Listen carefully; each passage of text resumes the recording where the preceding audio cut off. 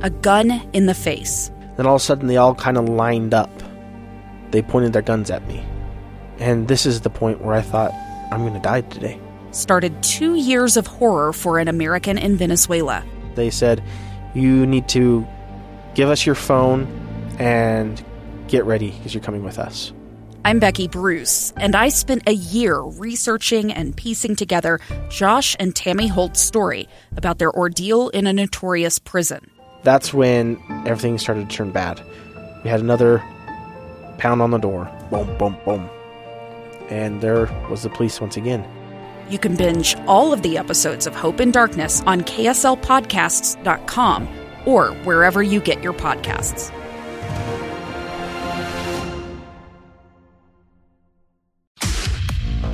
Welcome back. I'm Mara Carabello. Even though we've had so much snow to start this season, which was terrific, we are still in one of the worst droughts in Utah history. Almost 94% of the state remains in severe drought conditions.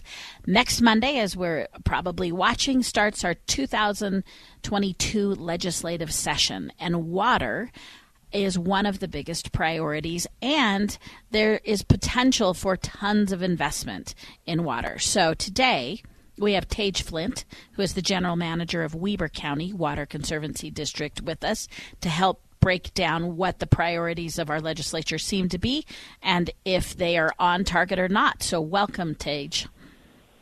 Good afternoon, Mara. Thanks for having me.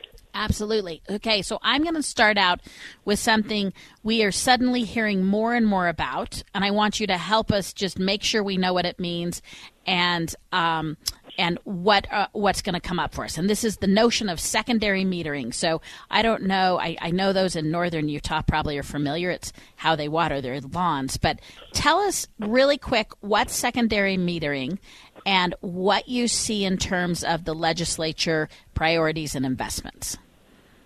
Right. So much of the state has secondary water, bringing water to lawns and gardens for an outdoor use only, even in the urban and suburban areas. If you live in Sullivan County, it may not be that familiar to you because most of the landscapes receive their water from the drinking water source, the culinary water source, if you will.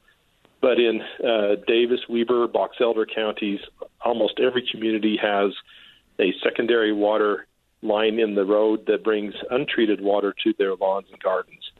It's still under pressure, still runs in a sprinkling system, but is a separate source. And it's usually a little cheaper, right? This a little less expensive for the homeowner. Because we do not have to treat it to drinking water standards. There's an economic benefit to the cost of that service. The catch has always been that because it's untreated, it does have some debris in it from time to time, and it's been very difficult to meter historically because of the moving parts inside of a meter. That has been overcome with technology that's been in play now for about 10 years that allows for a meter installation that has no moving parts in it. And because that technology is finally caught up, it would make the information of watering available to each one of the users.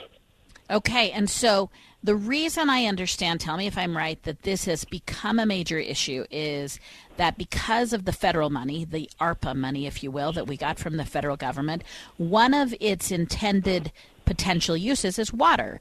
And from what I understand, these individual meters, which would go to every household, are a little bit pricey.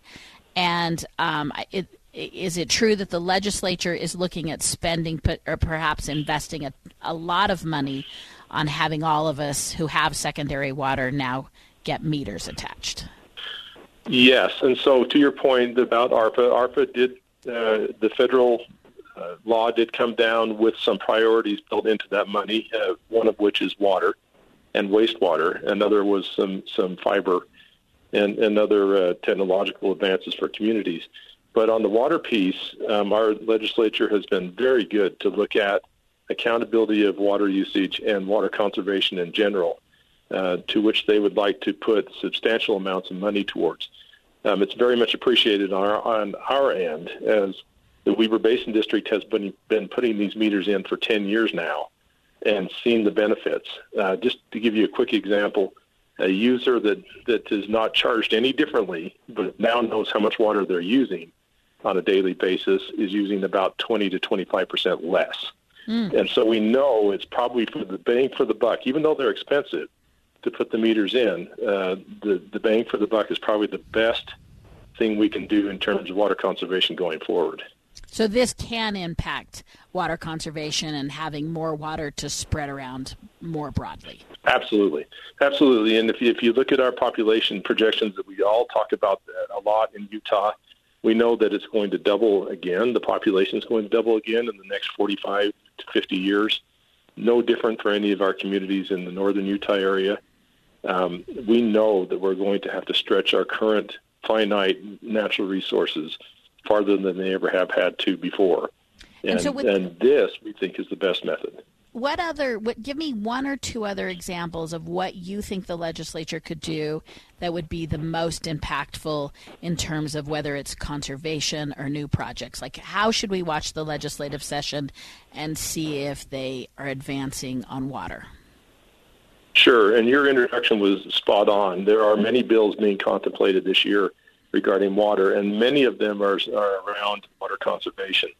I'll give you a couple examples. One is the concept that new development should be put in with a more water-efficient landscape idea. And we are working with our cities right now, and they've been incredibly cooperative over the last few years in trying to ramp up new building provisions and ordinances that require less landscape, or at least landscape that uses less water in their new developments.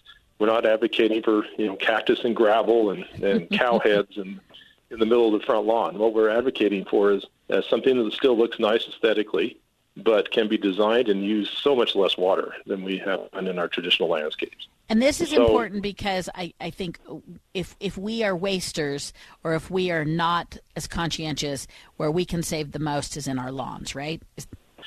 Yes, this still holds that Utahns across the state are using north of 60% of all the water they consume in a year on their outdoor applications. Okay. And so you can tell where we want to apply the most efficiency. So the legislature is looking to help and not just overrun cities with ideas on how they should run their cities, but help in processing a method by which we can get to better designed landscapes going forward.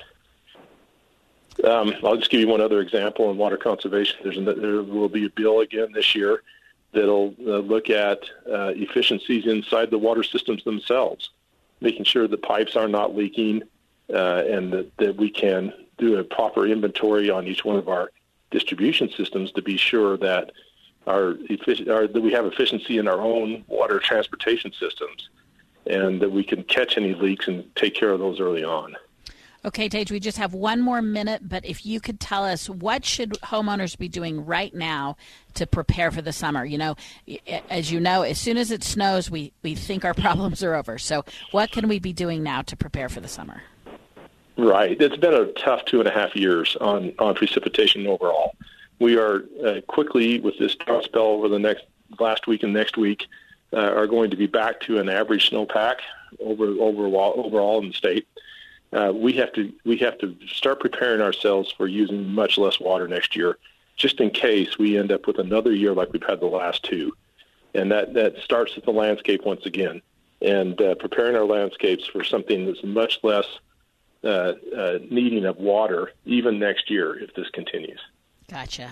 Well, thank you, Tage. I am quite certain this will not be the last time we talk about water, and I know, again, it's a high priority of the legislators, so we appreciate your expertise, and thanks for coming on Inside Sources today. Thanks for your interest.